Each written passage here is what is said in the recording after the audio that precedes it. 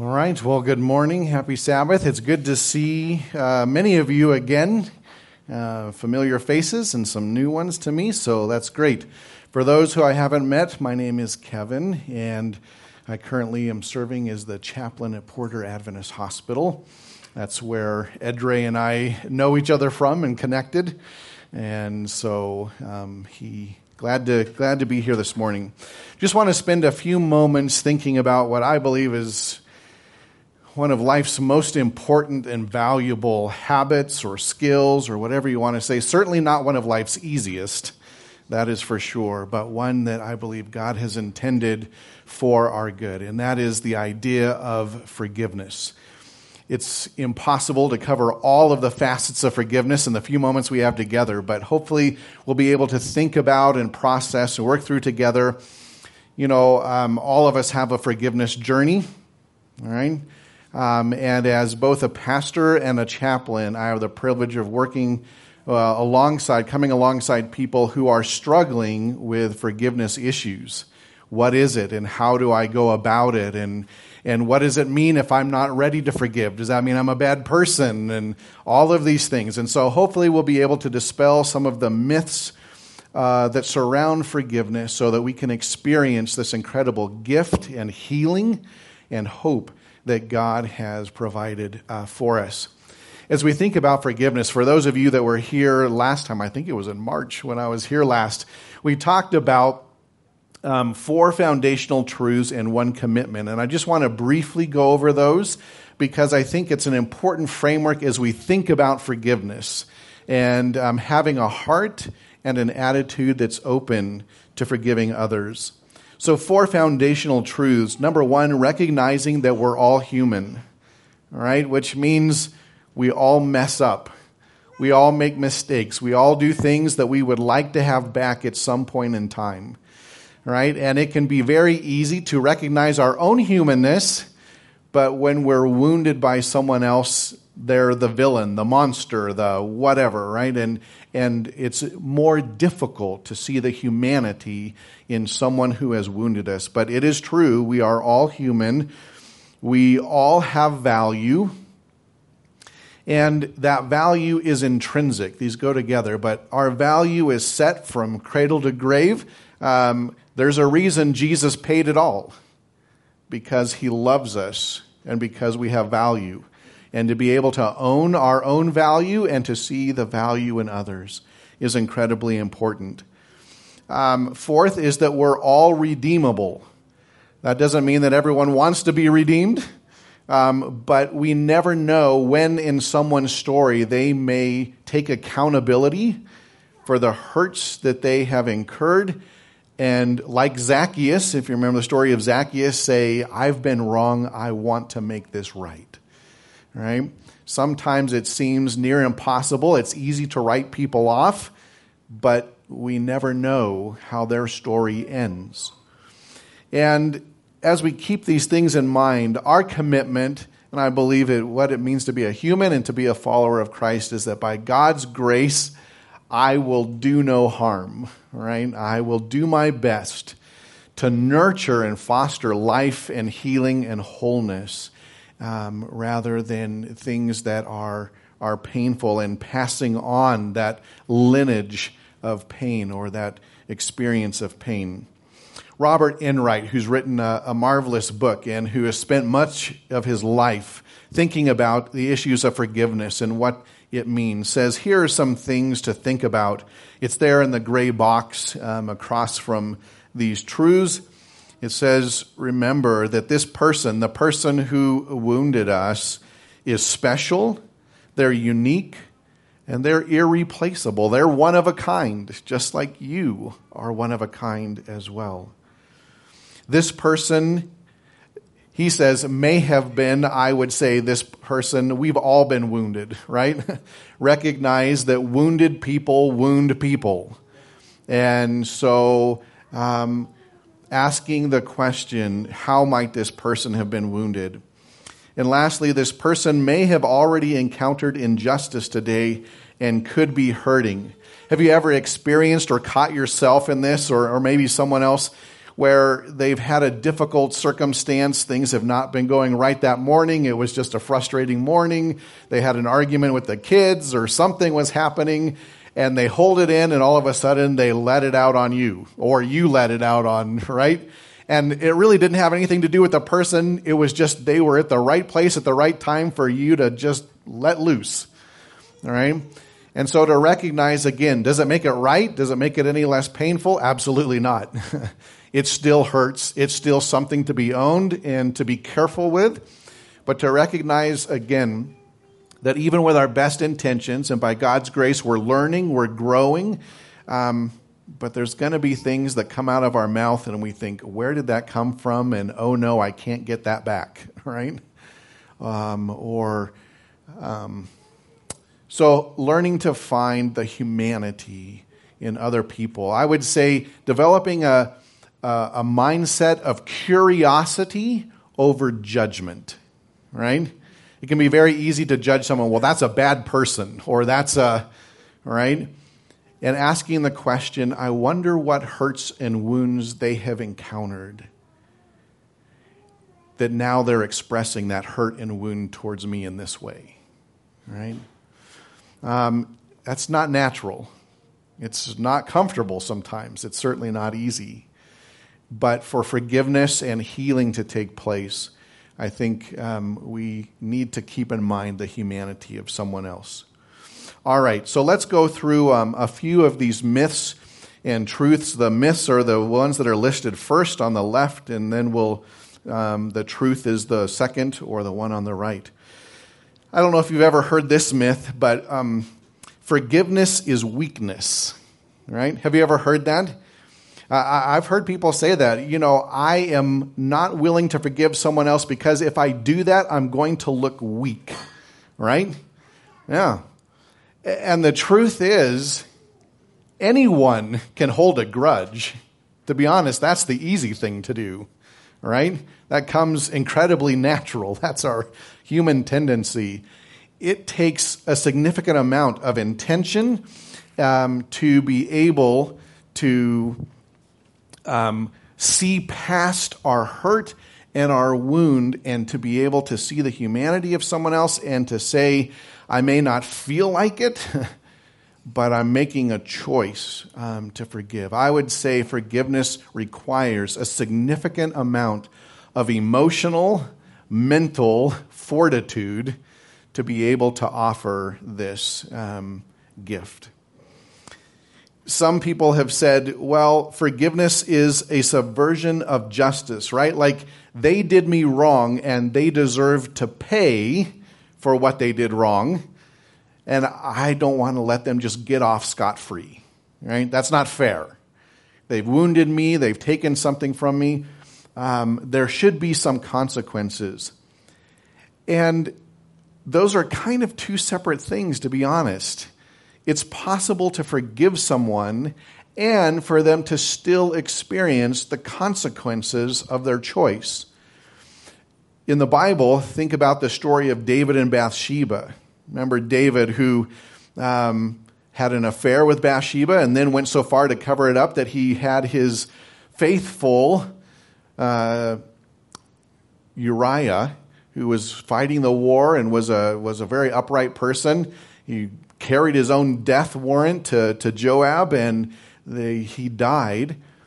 And David owned and recognized his mistake, and I believe God forgave him for that, but there was still consequence. You remember what the consequence was?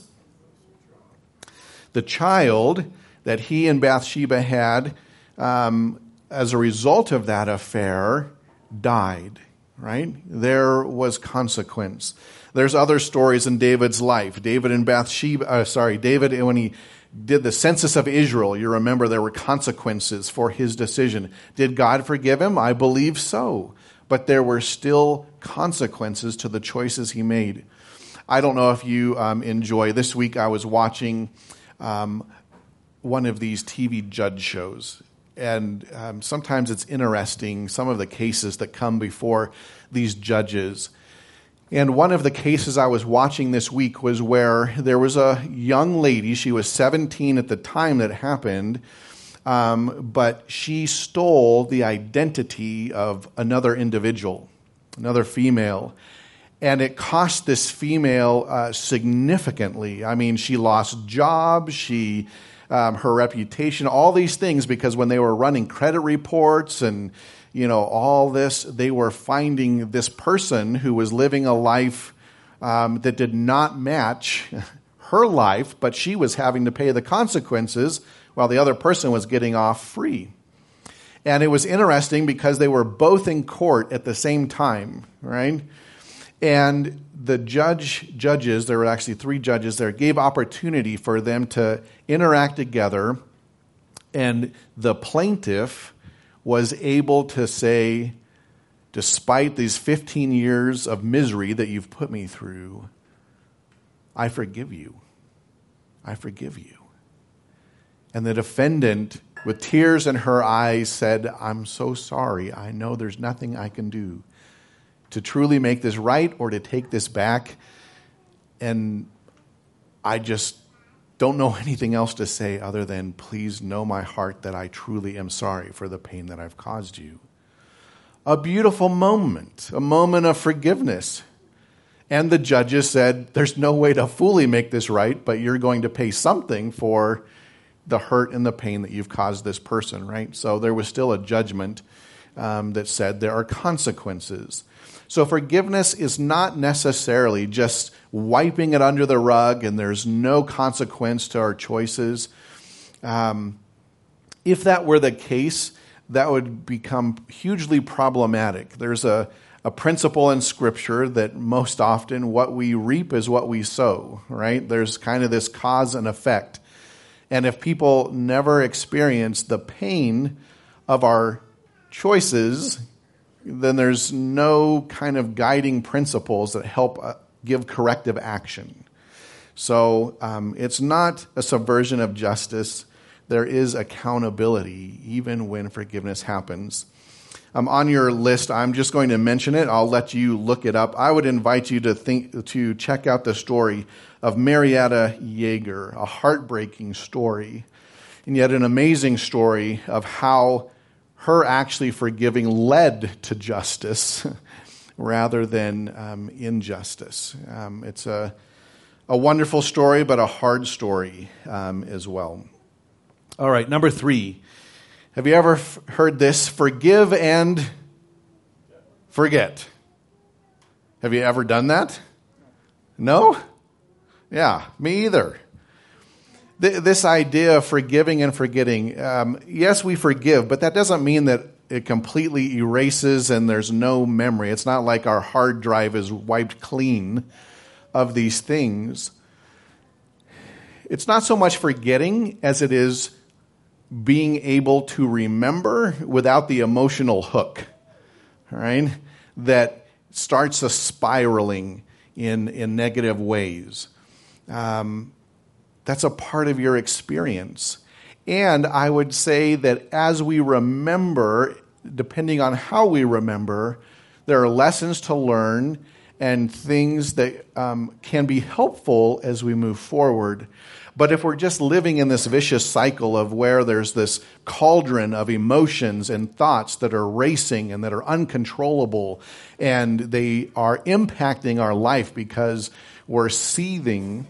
I was with a person this week who was talking about, just emotionally and mentally, they were overwhelmed, they were stressed, they didn't know how they were going to put their life back together, and they were just fixated on the fact that the person who wounded them has not yet been punished. And they were angry, like, when is this person going to be punished? This isn't fair. This isn't right. This isn't right. And it was to the point where I asked the person, I said, I understand it. Well, I don't understand it, but I hear what you're saying. That's a better way of saying it. A question you may want to ask yourself, though, is it worth spending all of your time and energy and focus on why this person hasn't been punished yet? Or would it be more productive to spend your time and energy on figuring out what you want your life to be and pouring your energy into that, all right?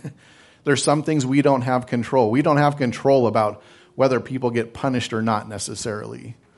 And so where do we want to put our time and our energy and our focus? Again, recognizing it's still wrong, but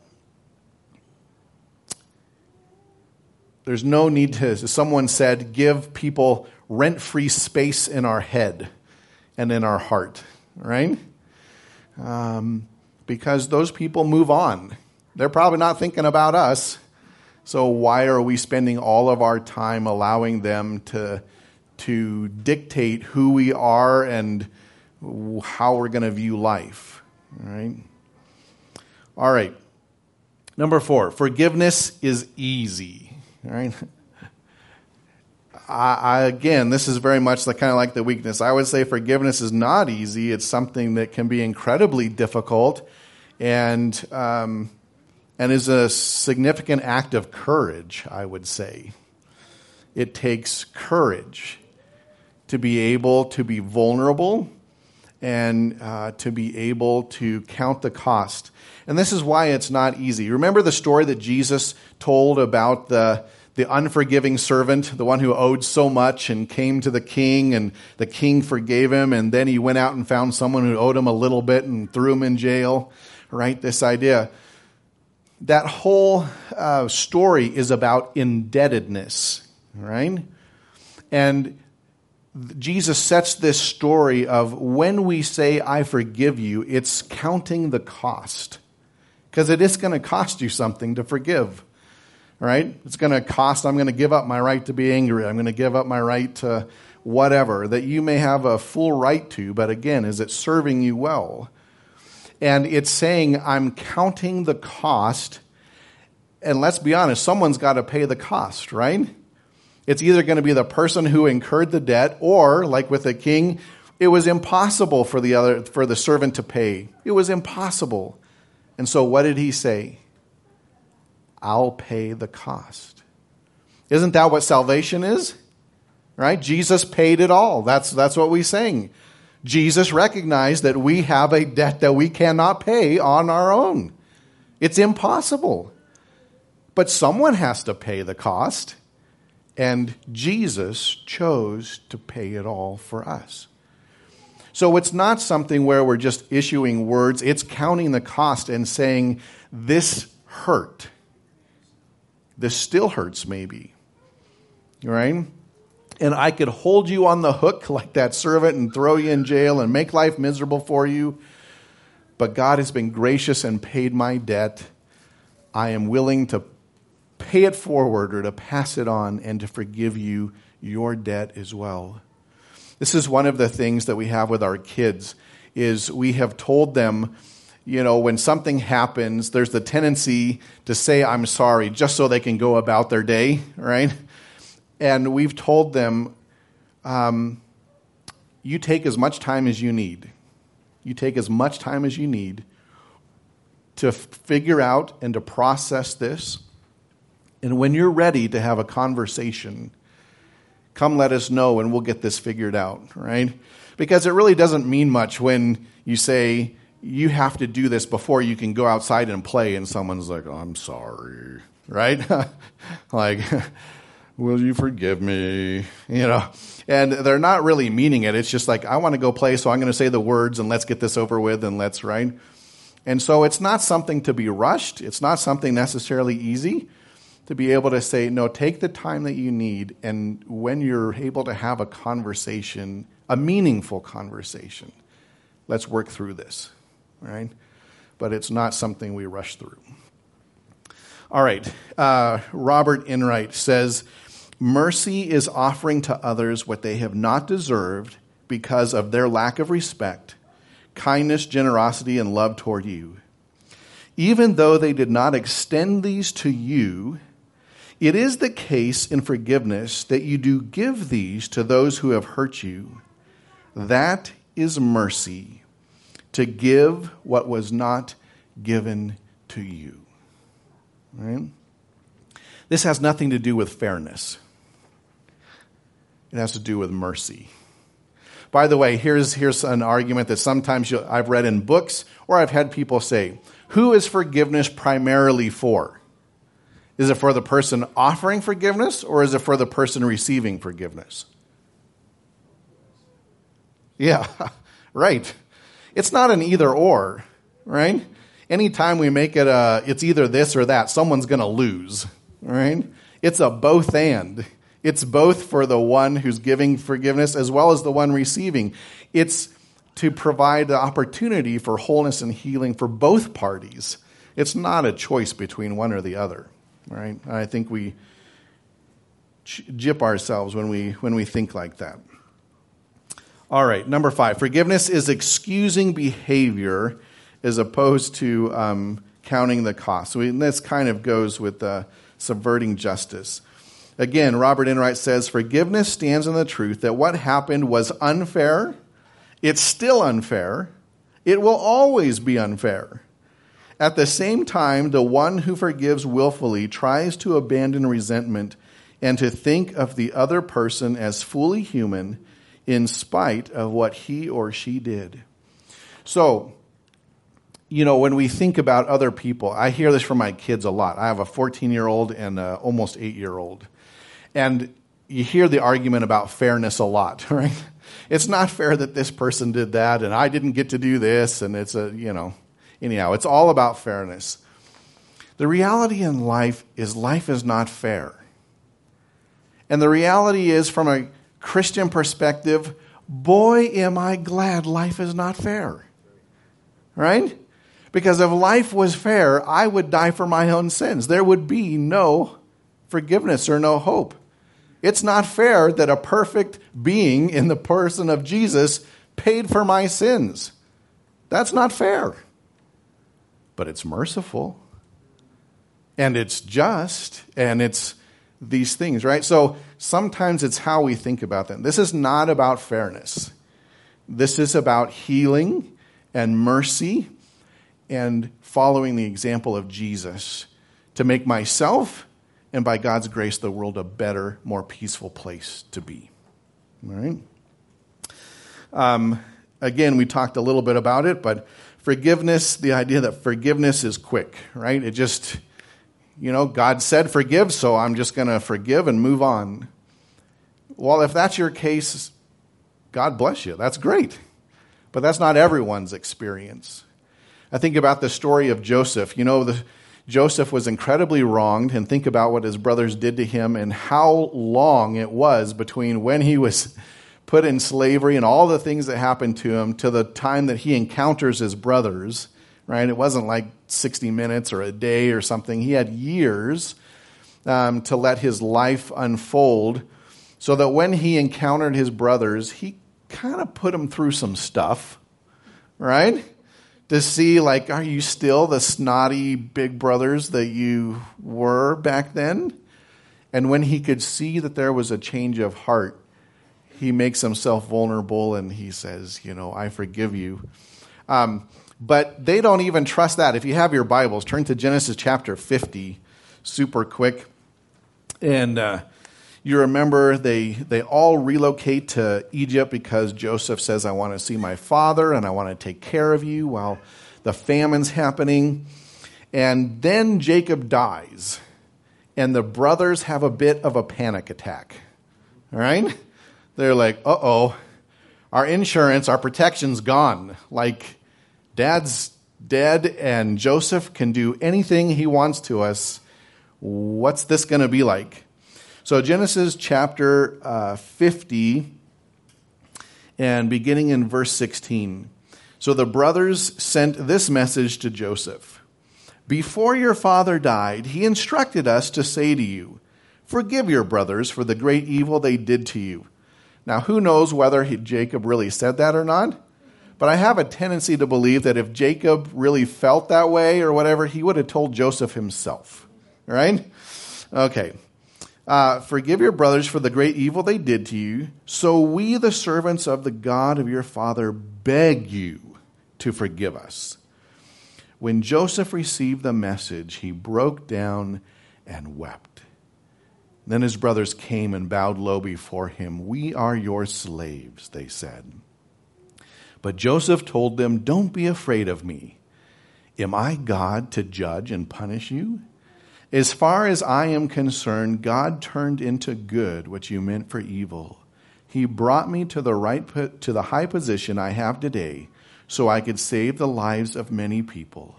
No, don't be afraid. Indeed, I myself will take care of you and your families." And he spoke very kindly to them, reassuring them. Now, Joseph had the benefit of seeing how life played out, right, and how the good happened. We don't always have that. It takes a while for that to happen. And so it is a process. Number 7, forgiving is putting yourself in harm's way, right? If I forgive myself, that means I'm just going to keep being hurt over and over again. And that, again, does not seem fair or right. And to that I would say forgiveness is not the same as reconciliation. Forgiveness and reconciliation are two different things. Now, forgiveness is the precursor and paves the way for the possibility of reconciliation, right? But there are times, just like with consequences, there are times where we forgive the person, but there are some people who, because of their own choices, it's a necessity to love from a distance. It's not our first choice. That's not what we want necessarily. It would be great if every relationship was reconciled, but that's not always the case. Forgiveness is releasing the other person and myself from this experience so that it's not going to hover over either of us, so that we can both have the hope of healing. But whether we're continuing to heal together or apart, that's the next step to be figured out, right? If I lent you my car and you got a ding in it, I might be willing to say, I forgive you, and sure, you can borrow it again. If it happens a second time, I'm going to be a little less hesitant, or a little less willing, right? More hesitant to give you the car, because now you're starting to develop a pattern of me trusting you and you not taking care of what I'm trusting you with, right? And at a certain point, I may say, yeah, no, you're not borrowing the car anymore, right? Like, I love you and I want what's best for you, but you're continuing to show that there's nothing that's changing here, right? It's not wise or safe to give you something that is being abused. And so forgiveness is important. Reconciliation is wonderful, but they're not automatically the same thing, right? There can be a difference. And so some people have said, well, I know that God wants me to forgive, and I know that God says if I don't forgive, that I won't be forgiven. But to be honest, what was done to me was so hurtful and so painful, I'm not at a place where I am ready to forgive. Does that make me a bad person, right? I'm sure I'll be able to, but I'm not there right now. I want to share with you, Desmond Tutu's written a book with his daughter on forgiveness, a wonderful book. And here's a prayer that I really appreciate. It's called the prayer before the prayer, right? And here's what he says. I want to be willing to forgive, but I dare not ask for the will to forgive in case you give it to me, and I'm not yet ready, right? I'm not yet ready for my heart to soften. I'm not yet ready to be vulnerable again. I'm not yet ready to see that there's humanity in my tormentor's eyes, or that the one who hurt me may also have cried. I'm not yet ready for the journey. I'm not yet interested in the path. I'm at the prayer before the prayer of forgiveness. Grant me the will to want to forgive. Grant it to me not yet, but soon. Can I even form the words, forgive me? Dare I even look? Do I dare to see the hurt that I have caused? I can glimpse all the shattered pieces of that fragile thing, that soul trying to rise on the broken wings of hope, but only out of the corner of my eye because I am afraid of it. And if I'm afraid to see, how can I not be afraid to say, forgive me?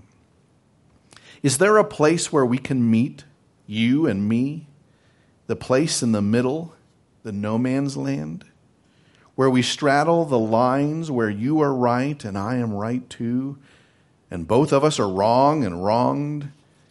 Can we meet there? And can we look for the place where the path begins, the path that ends when we forgive? Yeah? I know what's expected of me. I'm not there yet. It's okay to say that. It's okay to say that. It's a process. And I fully believe that God would rather have us authentically be able to forgive than like I have done and my kids have done of, yeah, I'm sorry, okay, let's just, and yet still hold on to it, right? So giving our time this space. Jesus is a wonderful example, the example, right, of forgiveness. And I just want to close with this example. Jesus, as he's there dying on the cross, says what? Father, forgive them, for they know not what they do, right? He fully felt the insults. He fully felt the nails. He fully felt the whip, the crown of thorns. Like, he fully felt that. He wasn't washing this away and, sweeping it under the rug. He fully experienced this. And this is the amazing thing. And yet he was able, even though they did not see Jesus' humanity and respect him and honor him like we were reading about, he was able to see their humanity. Amazing. Notice what Desire of Ages says. Jesus' mind passed from his own suffering to the sin of his persecutors. He was dying for them too, right? And the terrible retribution that would be theirs. No curses were called down upon the soldiers who were handling him so roughly. No vengeance was invoked upon the priests and rulers who were gloating over the accomplishment of their purpose. Christ pitied them in their ignorance and guilt. He breathed only a plea for their forgiveness, for they know not what they do. Had they known that they were putting to torture one who had come to save the sinful race from eternal ruin, they would have been seized with remorse and horror, but their ignorance did not remove their guilt. Right? That so beautifully encapsulates Jesus being able to see their humanity and yet again consequences for the choices that we each make. Well, forgiveness is not always easy, but we trust that when we do hard things, good things will come of it, right? We walk by faith, not by feeling, not always by sight, but by trusting that if we do this thing, there's healing and hope in the process that awaits us on the other side, all right? So God bless you as you heal and as you find the courage to extend grace and mercy and forgiveness to those around you.